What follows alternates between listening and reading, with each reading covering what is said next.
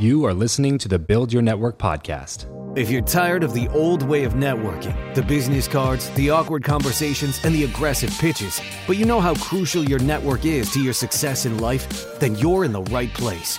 Welcome to Build Your Network, the only top-rated show committed to helping you master content networking, foster real relationships, increase your authority, and build the network of your dreams.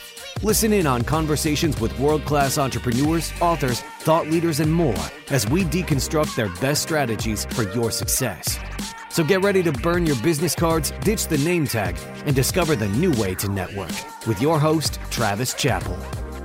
Welcome back to another episode of Build Your Network. Today's episode, I'm sitting down with Sean Phalon. This episode is packed with a ton of value, especially if you're in the real estate space. But as always, regardless of the industry you're in, this episode is going to have lots of value for you specifically. This episode, I sit down with Sean Phalon. He's a top-awarded mortgage expert managing a rapidly growing team in New Jersey and Georgia. He's a real estate investor and startup entrepreneur. He's a fanatic of all things real estate and finance. We talk about his journey starting at 19 in the finance world. We talk about how he grew, how he got thrown to the wolves in the early days of business, and how he has transformed his business to involve relationship building, which he attributes as being one of the keys to his success. You're not going to miss 1 second of this episode with Sean Phalon. All right, let's get into the episode. Hey, everybody. Welcome back to the Build Your Network podcast. Sean, thank you so much for joining me on today's show. Appreciate it, Eric. Yeah, really excited to chat a little bit. Look, you started in the world of finance at 19, which is super young. What set you on that path? Were you always interested in kind of the business side? Did you have parents pushing you one specific way? Was that just like a job that was open and you figured you'd give it a shot? How'd you end up in that world? Yeah, so it definitely wasn't a goal set and met. It's pretty wild, actually. So I had always had a drive to work. I worked all through high school, did landscaping, construction, worked in a screen printing shop while I was in high school as well, which is pretty interesting. And then I got out of school. I dropped out first year of college. And, my father's one of those kind of people where he says, you can do whatever you want to do. Just take ownership of it. And if it doesn't work out, don't blame me. Right. And so I thought I could live with that. So we didn't have the means. I wanted to go for architecture as well, still a passion of mine. So one thing led to another. I started working with a financial advisor. And then my girlfriend at the time, who is now my wife, we found out was pregnant with our first. So I said, oh my gosh, I need to get a real job here. Right. So I sat in the parking lot of Lowe's in Mount Olive, New Jersey for about 4 hours, 2 days back to back on my Palm Pixie, if you remember those back in the day. And I applied to 63 job applications from Indeed to Monster.com. And the first 2 companies to call me back were actually mortgage companies. And so I interviewed them back to back the same morning, the following week. And with one at the time, they were called Remen. Now they're called Homebridge. And that's how I got started. Yeah. So you were originally in college for architecture? No, I was in like a small ministerial college. Okay. That was kind of the route I was pursuing. And then after I did that for a year, I was like, you know what, I need to I want to still be home and like get my teeth sunk into the world of business in some way, shape, or form. Yeah, that's a big jump for sure. Going into that position, I found myself in a very similar position. I lost a job right before it was actually a month after we got pregnant with my daughter. So it was oh no, I need to start trying to figure something out. And it ended up working out really well. It led to some good opportunities. For you emotionally at that time, how did it feel stepping into work in a position that you never expect to be working in a career path that you didn't know if you were interested in yet? Did you feel bummed out about it? Did you feel depressed about it? Were you excited about it? What was the emotion at that time? Yeah, it was very fast paced and probably all of those things you just described. Right. All within like 5 minutes. Yeah, exactly. On a 5-minute cycle, which is great for being under pressure in a new work environment, right? Optimal for performance. But it was a little bit of, I hate to say survival mode, but in the beginning it was, I need to make this thing happen. Like I've got responsibilities. I need to man up and take charge and get this done. And so there was a little bit of that. It was exciting too. I'm a very competitive person by nature, whether it's, playing tic-tac-toe or a game of checkers, it doesn't matter. Right. So being in a competitive environment really stimulated that side of me, but in the workplace before that I hadn't seen before. So it was my first like real professional job where performance was rewarded, right? As much as business as you could bring in, there you were. But I was in an environment where most of the folks there were in their mid to late 30s. Mm-hmm. So I was 20 at the time. And, everyone was joking around, oh my gosh, he's not even 21. He can't even drink yet, right? And so I was the second youngest person actually in our entire division at the time. Mm-hmm. And so it was, you're just young. You don't know. You came from basically high school to working odd jobs, and suddenly you're in the corporate finance world, which is a rough place.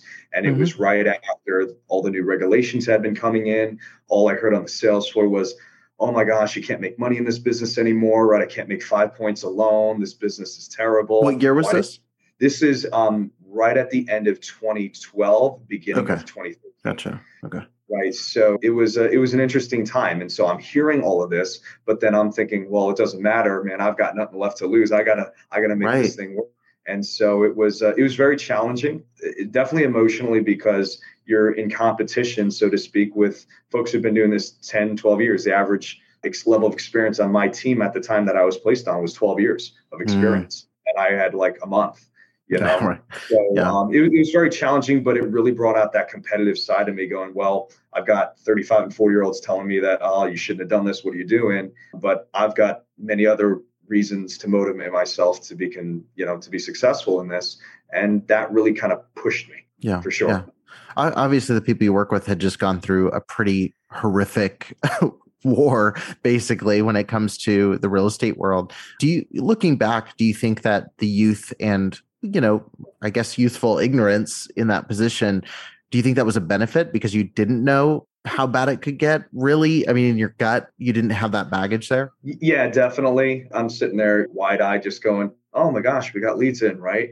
Right. Yeah. I can make $3,000 off of this if it closes, and everyone's staring at me going, $3,000? What are you kidding? Right. So in my world at the beginning, it was, hey, listen, I just want to make a good living, right? Maybe this is a job that I can do really well in, make some 6 figures a year. And this is great. I just need to learn the industry and get making some money. And that definitely helped because I could just concentrate on, I need to do the one thing, which is get business in, close it, and make money. And at the end of the day, I don't care whether it's a little or a lot. I just need to understand the business. Yeah, that's a great mindset going in. And I'm curious, like you're very competitive, fall right into this world. You're going to make it work. You didn't have an option. And like I said, I relate to that so hard. Like once you find out, positive tests, like your whole world shifts into hyperdrive to make sure that there's enough money going in. So how quickly did you go from survival mode of like, I just need to make money, I need to be competitive, I need to be as good as I can be right now to make money, versus getting into it, you're able to calibrate a little bit and start setting an actual goal for yourself to start saying like, this is where I want to be. This is what I want this to become over the next couple of years. When did that transition happen for you? So I would say it kind of went in phases a little bit, Eric. Like in the beginning, after a couple months in the business, you start to understand, and now you can really do the math of the business, right? I need to bring in this kind of business. This is where it needs to become steady in order to make this kind of money. And here's kind of the ebbs and flows of the seasons of the year. And, if the refinance market changes, here's what you're going to be looking at. So I kind of had this 2-year rough outlook. But when I say it came in phases, I had that. And then that summer, interest rates went through the roof. That was kind of when that last refi boom was over. Interest rates went way up. And we had the end of that year, we had one of the worst winters we ever had in Jersey, to where no one was going out to see houses. The market was dead. Rates were very, very high. The economy had just completely come into a grinding halt. That was the aftermath of that recession. Yeah. And it took a couple of years for that to really hit. People had lost a ton of money in the stock market, so they weren't doing anything with their money. They were just kind of holding it. So that year kind of put those goals and that understanding to a halt, where I thought, maybe I did make a mistake. Right now, I'm about a year into the business. Oh my gosh, And I'll be honest, I looked over the fence. I thought maybe this isn't it, right? Maybe that was just a season, and now I need to do something else. But it took me probably about another 2 years because I went back to doing a call center model. I learned that side of the business, that internet marketing, really well, and then eventually got a management position about a year later after that. That was about 2.5 years into the business. So that actually kind of now set the course, saying, okay, I have a direction. I have a good position where I can try to sink my teeth into, but it took about 2.5 years. Yeah. Did you have anybody that put you under their wing, or like somebody that helped guide you? Or was this totally like, I got to figure this out, it's kill or be killed kind of vibe? Yeah, no, I really didn't have a mentor other than, a couple of the managers but they were more like, guys, you got to make some business happen. Right. Yeah. What do you have for me today? Yeah, exactly. It was not a how-to by any means, and looking back, I thought, oh my gosh, like I can't even believe I was okay with that. Right. Mm-hmm. Now, looking at other people who come into the business, guys who work for me on my team, I think like I would never just throw them to the wolves like that. Like how would anybody ever survive? But we did. But it was definitely a kill or be killed, adapt and learn. And, you read a lot of books, study articles, listen to podcasts, and try to gain what you can. Yeah, that's huge. I'm curious for people, I definitely want to talk about where you've come, but one place that's a scary, terrifying place for everybody is that moment where you're going, did I make a mistake? Did I stepping into this world? Did I make a mistake? Have I wasted time in this? And there's that moment of, do I keep pushing, hoping there's some gold at the end of this? Or do I abandon ship, go work at a different job somewhere, go try a different path completely? For someone who's maybe listening, who's in their, early 20s, I guess any age, but they're in that realm where they've been grinding for a year or 2 years and they don't see a light at the end of the tunnel. What advice would you give to them when it comes to auditing where they're at and deciding whether to persevere or whether to, okay, I guess I wasted some time on something that wasn't worthwhile. Now it's time to check out something else. Yeah, I guess the piece of advice I would give is something that is really hard for me to take, which is you really do have to go a mile deep where you're at, as much as that may be very, very difficult. I don't say that as in, if you know that this isn't working out and this is not for you, and there's very practical signs that are telltale signs, right, then it's pretty obvious. But if it's a struggle, right, and you're trying to make this work, there's a point where you have to put some blinders on and learn everything about your industry, learn everything about a sect of it that maybe you're going like for me. At that point, I was not confident enough. I looked like I was 15. So going out to meet with realtors who've been in the business for 15 years, already had their go-to people, no one was going to send me business. And from a practical standpoint, I said, I'm not going to do that, right? I'm going to go on the internet marketing side where my face is hidden and I'm on the phone doing business all over the country. And even though that's a completely different model, that was what I decided to master. So I think if you're struggling with that, you need to know your business and then find which piece of the industry that you can do well in, and then go all in on that. Don't keep trying 5-6 different things every single time. Stick with what your instincts are, which I think comes down to really knowing yourself and being able to kind of be patient with yourself by allowing yourself to really sink into whatever piece of that industry that you gravitate towards. Go all in on that. And don't just keep experimenting with different things in different ways and different methods that you may be, hitting it 5% of the time on 10 different experiments, and you really succeed at none of them. Mm-hmm. Yeah. So what did you gravitate toward the most? Like, what is it that lit you up and said, like, okay, this is my area. This is where I'm going to carve out a piece for myself? I was always pretty good on the phone. I had a little bit of sales experience the summer before I went off to college, and a lot of it was setting appointments over the phone, and I had really good success with that, right? So one thing that I was always told was, if you want to find out where you can do well, you have to remember where you did well, right? And so I look back and I thought, well, I was always really good over the phone, setting up appointments, locking down those meetings with people, getting people to say yes to me over the phone. So why don't I gravitate toward that side of the business that I know I'm good over the phone? And if I'm good over the phone, I just need to be in a model that the phone is the primary way of selling, so to speak. And it was honestly that simple of a conclusion. Yeah, that's huge. And as far as the forward-facing marketing, did you continue doubling down on that? Or was it just purely, I'm going to take my leads, master the phone call, and go from there? For the first year, it was just, I'm going to sit here at this desk with my headset on and crank it out and make my first six figures. That was it, and go all in. I'm going to learn this model like the back of my hand. And then that's what led me to being recruited because my numbers were really strong. And so I got recruited to start that same division at a very traditional mortgage company. They wanted to have a division that did just that, and learning that business and understanding everything from the lead flow to the budgets to what the margins were on the secondary market and rates, everything from soup to nuts, not just I want my lead and I want my paycheck, but understanding the scope of it is what allowed me to actually, launch that a year and a half later. Right. Yeah. Having that personal investment into it versus just I want my commission check, which doesn't always lead to the most healthy work environments, as you've kind of pointed out. I'm kind of curious now, you mentioned when you got started, it was being thrown to the wolves. It was exactly how you put it. Like, I'm going to figure this out. Nobody's going to help me. They're going to ask me to hit my goals. That's pretty much it. So relationships weren't a big part of that early step. Granted, you probably would have done even better if you'd had those early on. What role have relationships played now in your business, and how crucial are they to whether it's relationships with clients, relationships with your team?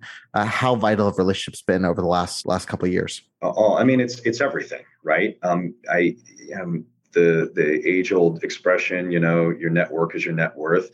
There is a whole lot of truth to that as long as you know how to work your network the right way. Right.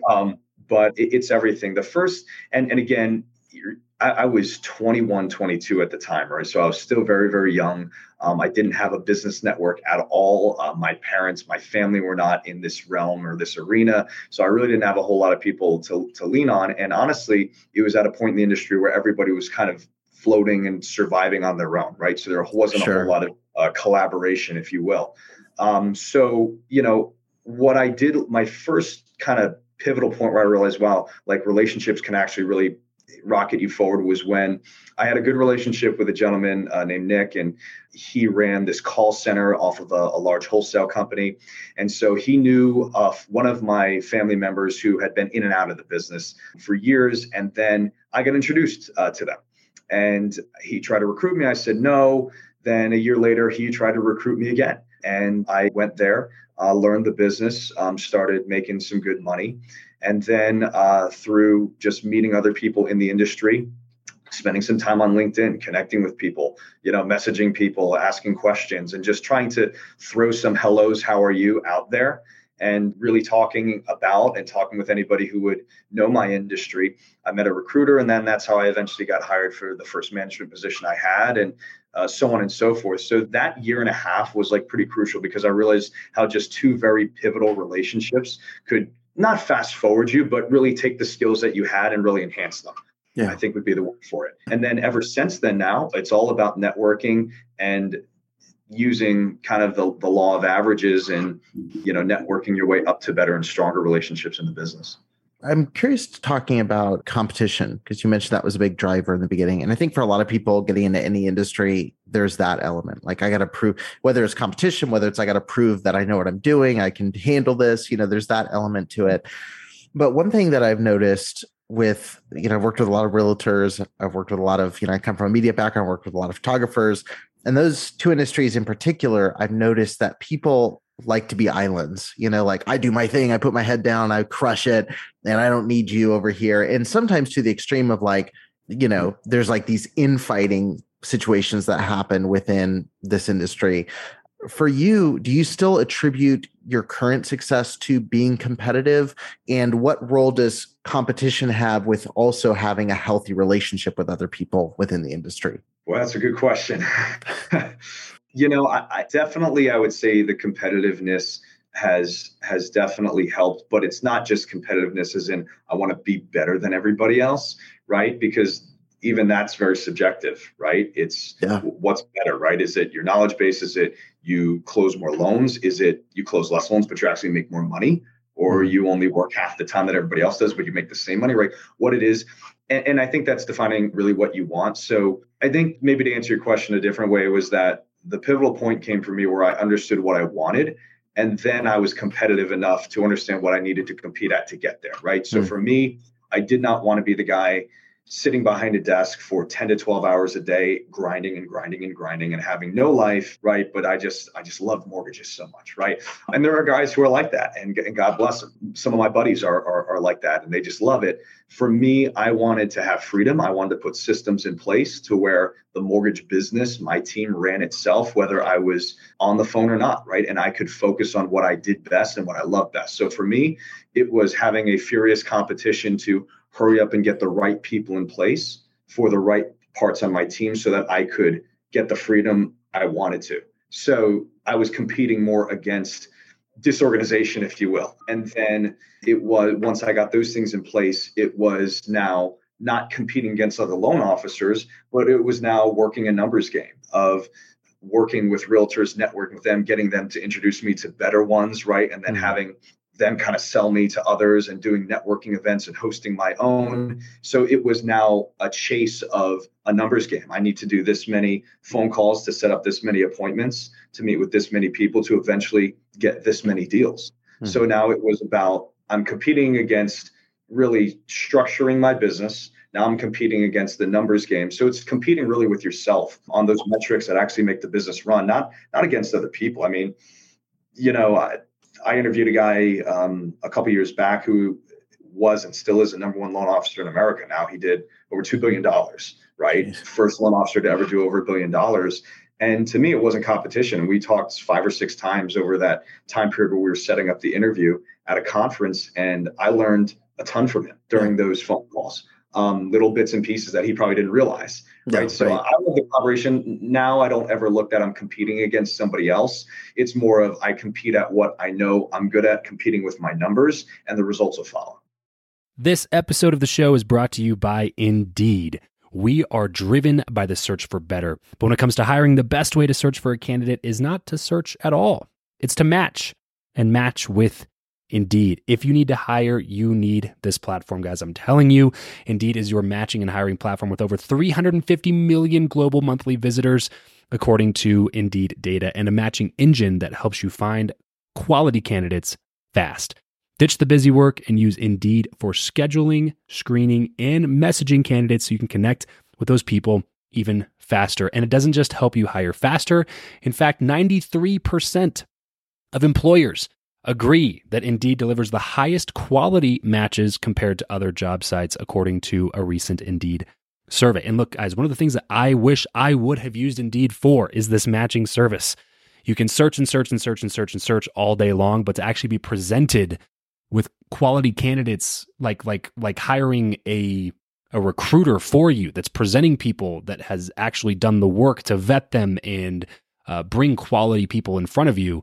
That work by itself is the fact that it's done by a software instead of like a team of high quality recruiters is pretty insane. So they leverage over 140 million qualifications and preferences every single day, which is why Indeed's matching engine is the best one that you can use. It's constantly learning from your own preferences. So the more you use it, the better it gets at doing the job for you. Join more than 3.5 million businesses worldwide that use Indeed to hire talent fast. And listeners of this show will get a $75 sponsored job credit to get your jobs more visibility over at Indeed.com/Travis. Just go to Indeed.com/Travis right now and support this show by saying you heard about Indeed here on the podcast. Indeed.com/Travis. Terms and conditions apply.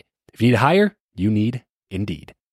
Yeah, that's huge. I was listening to a podcast the other day from Vince Del Monte, who's in the fitness space. And one of the things that he talked about that I thought was really cool is like people defining success, will think, oh, I'm doing great because I'm doing better than everyone else who's doing good. So basically his whole point was that, greatness isn't defined by beating good.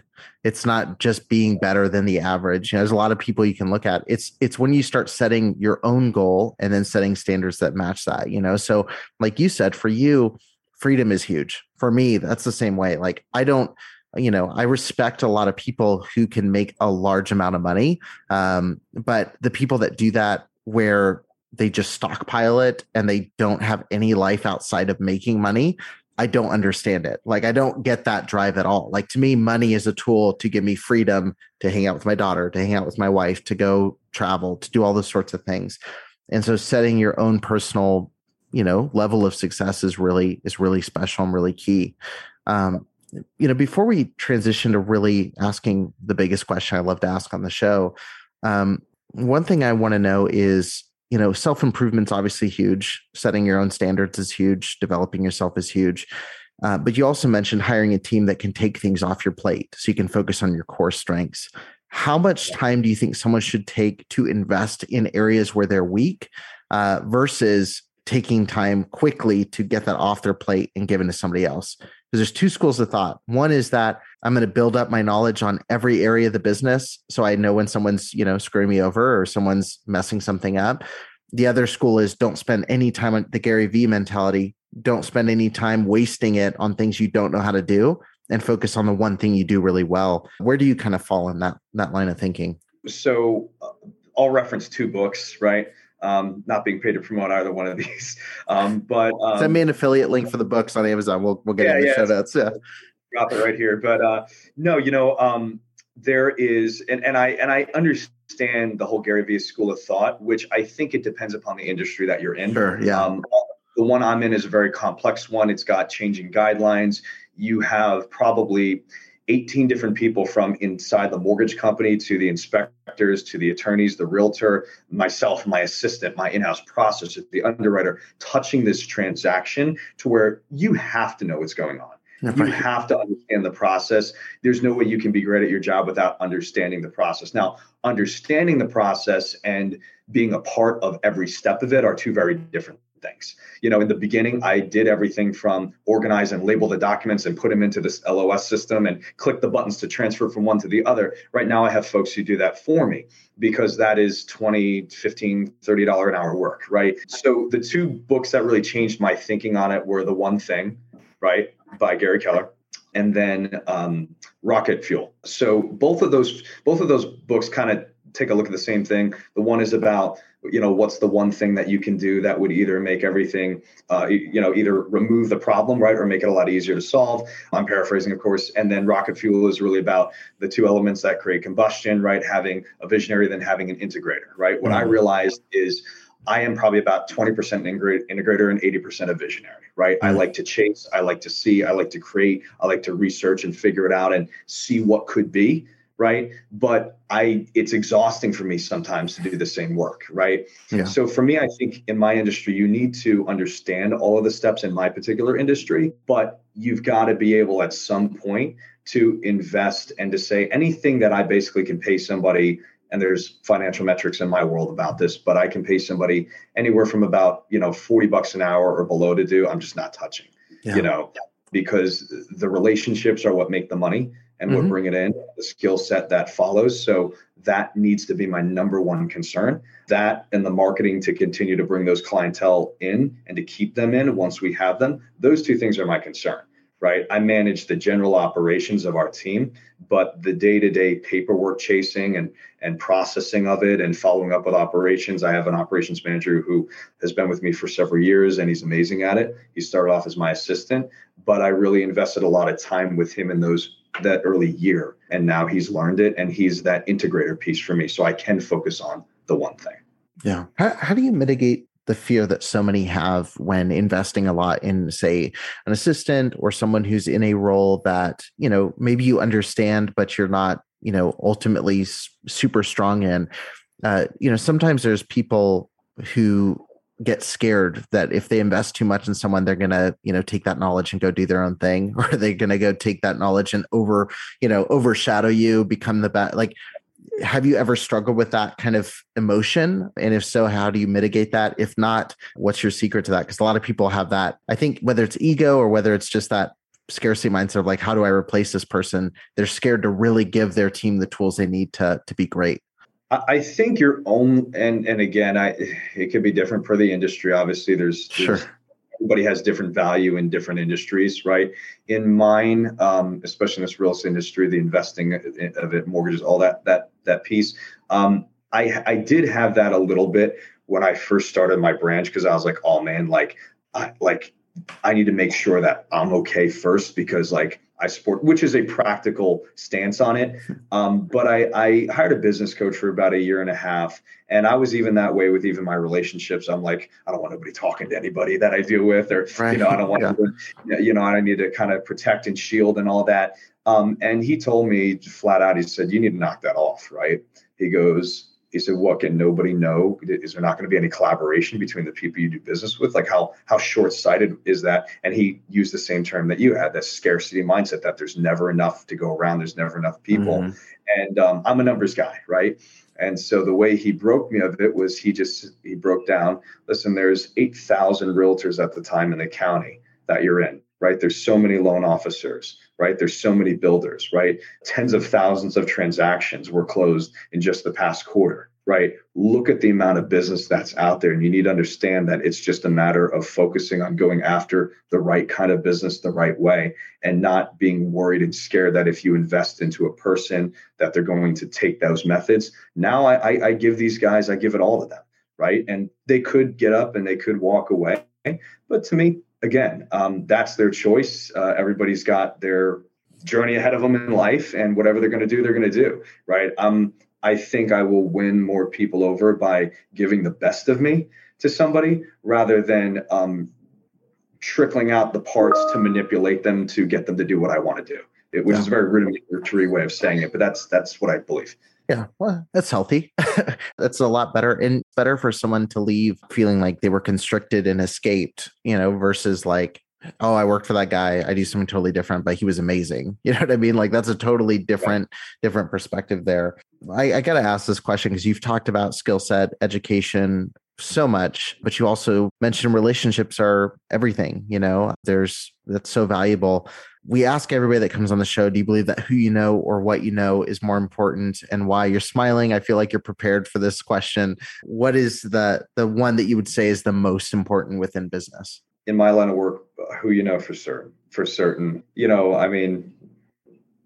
If I had, obviously both are important, but if I had to choose, it'd certainly be who you know. And I don't, to clarify, I don't say like you just need to know important people and magically if you hang out with them, your life's going to be better, right? Who you surround yourself with does affect you, but it's not just for surrounding yourself with better people. It's who you know, who the kind of people right? The people who are loyal, the people who have the same business values. I talk to my guys, and it's not just about knowing somebody who's a good producer, but it's knowing somebody who has the same type of outlook on their business and understanding of the industry that you do.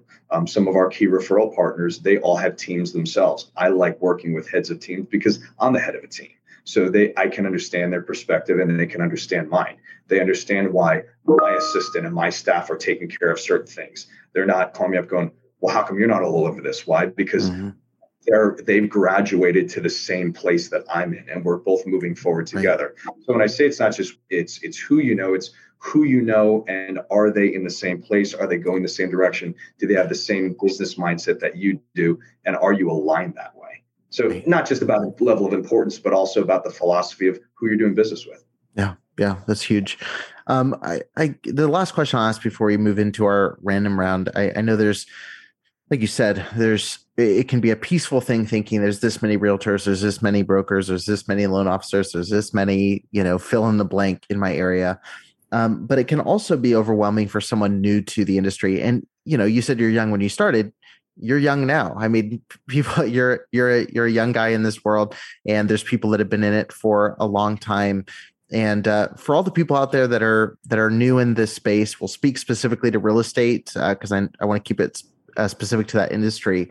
There's a lot of guys going, how do I add value to people who, have been in this for 30 years, who have been in this for 40 years, who have relationships built? How do I stand out as one of thousands of people, trying to get business, trying to do work? Yes, there's a lot out there, but trying to build the relationship that leads to it can be intimidating. How do you audit yourself as a young person in that world and find where you can add value to someone? Yeah, I mean, I'll say what I coach our guys to do. And an example I'll give is when I pivoted away from the whole call center model, and I said, oh my gosh, I need to get my relationships because that whole thing ended, and I just swore I would never take a corporate salary ever again to run my life ever. I got a little burned by it. And so I said, I'm going to go out there and get my own business from my own relationships that the only person who can end it is me, so to speak. Right. And so what I did then, the market was quite slow at the time.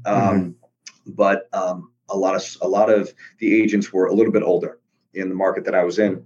So I paid a few $1,000s and learned 2 different social media courses on lead generation, actually, because I understood lead generation with doing the call center model. And I would show these realtors and sit them down, create a Facebook page for them. I would spend a few bucks on them, and I would run social media ads for them for buyers leads.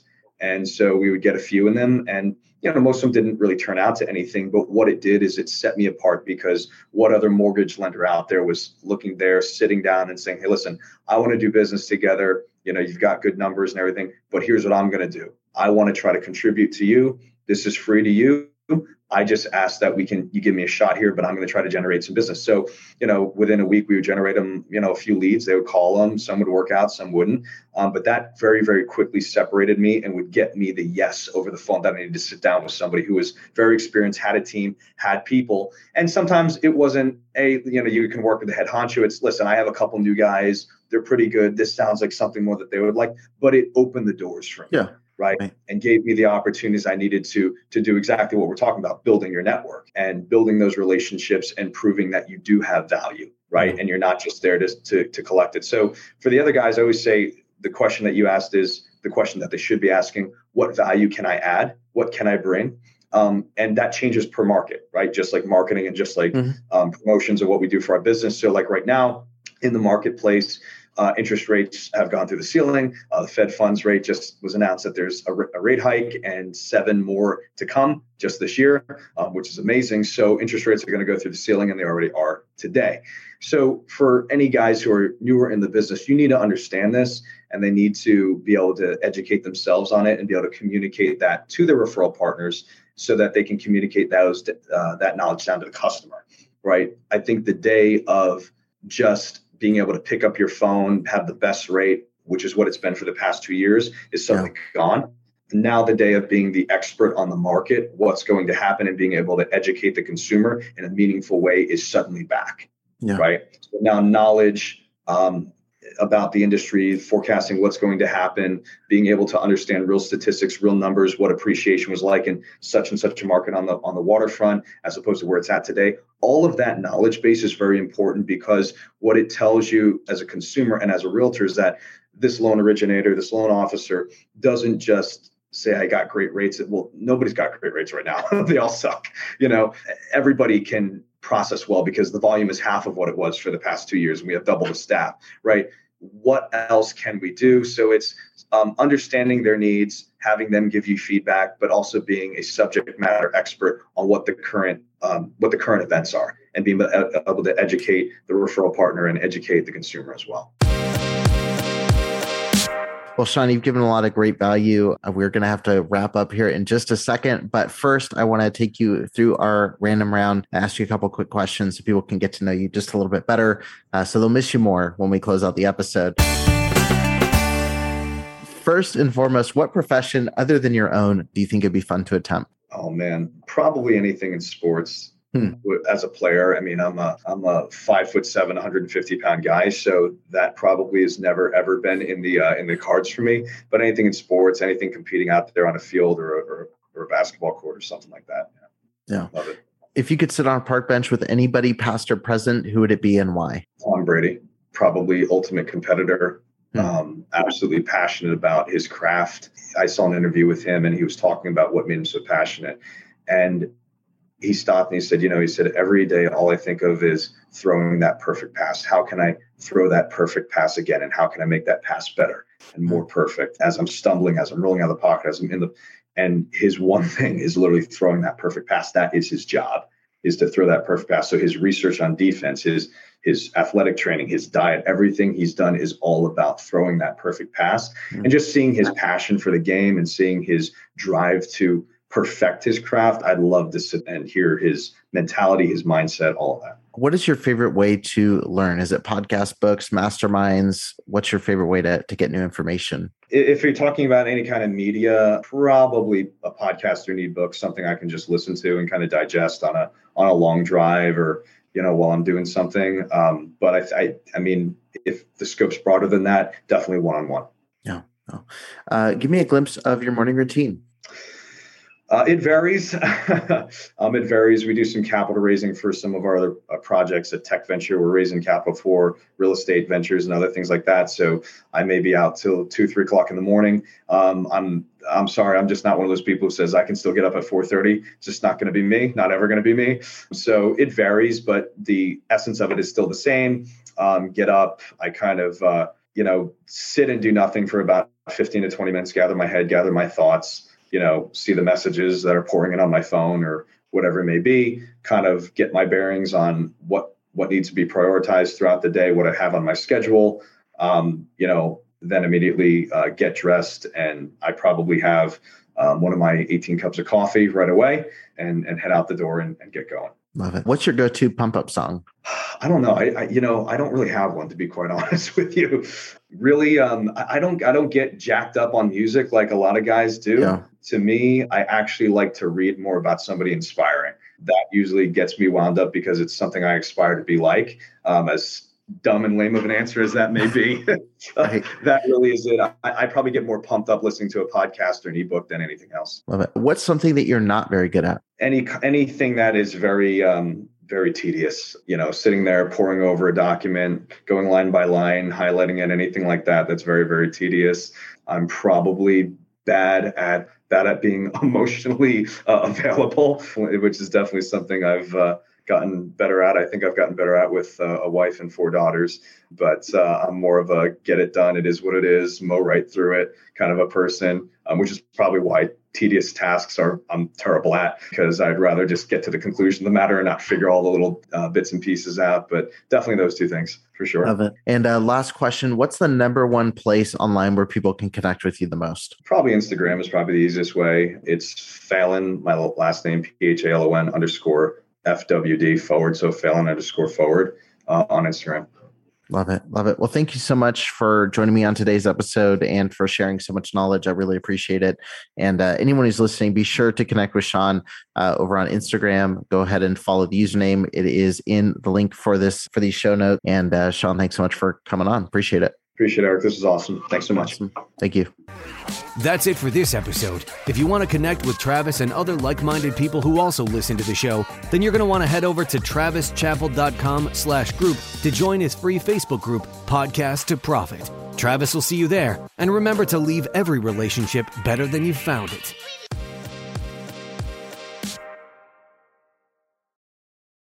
Say goodbye to your credit card rewards. Greedy corporate mega stores, led by Walmart and Target, are pushing for a law in Congress to take away your hard-earned cash back and travel points to line their pockets. The Durbin-Marshall credit card bill would enact harmful credit card routing mandates that would end credit card rewards as we know it. If you love your credit card rewards, tell your lawmakers, hands off my rewards. Tell them to oppose the Durbin-Marshall credit card bill.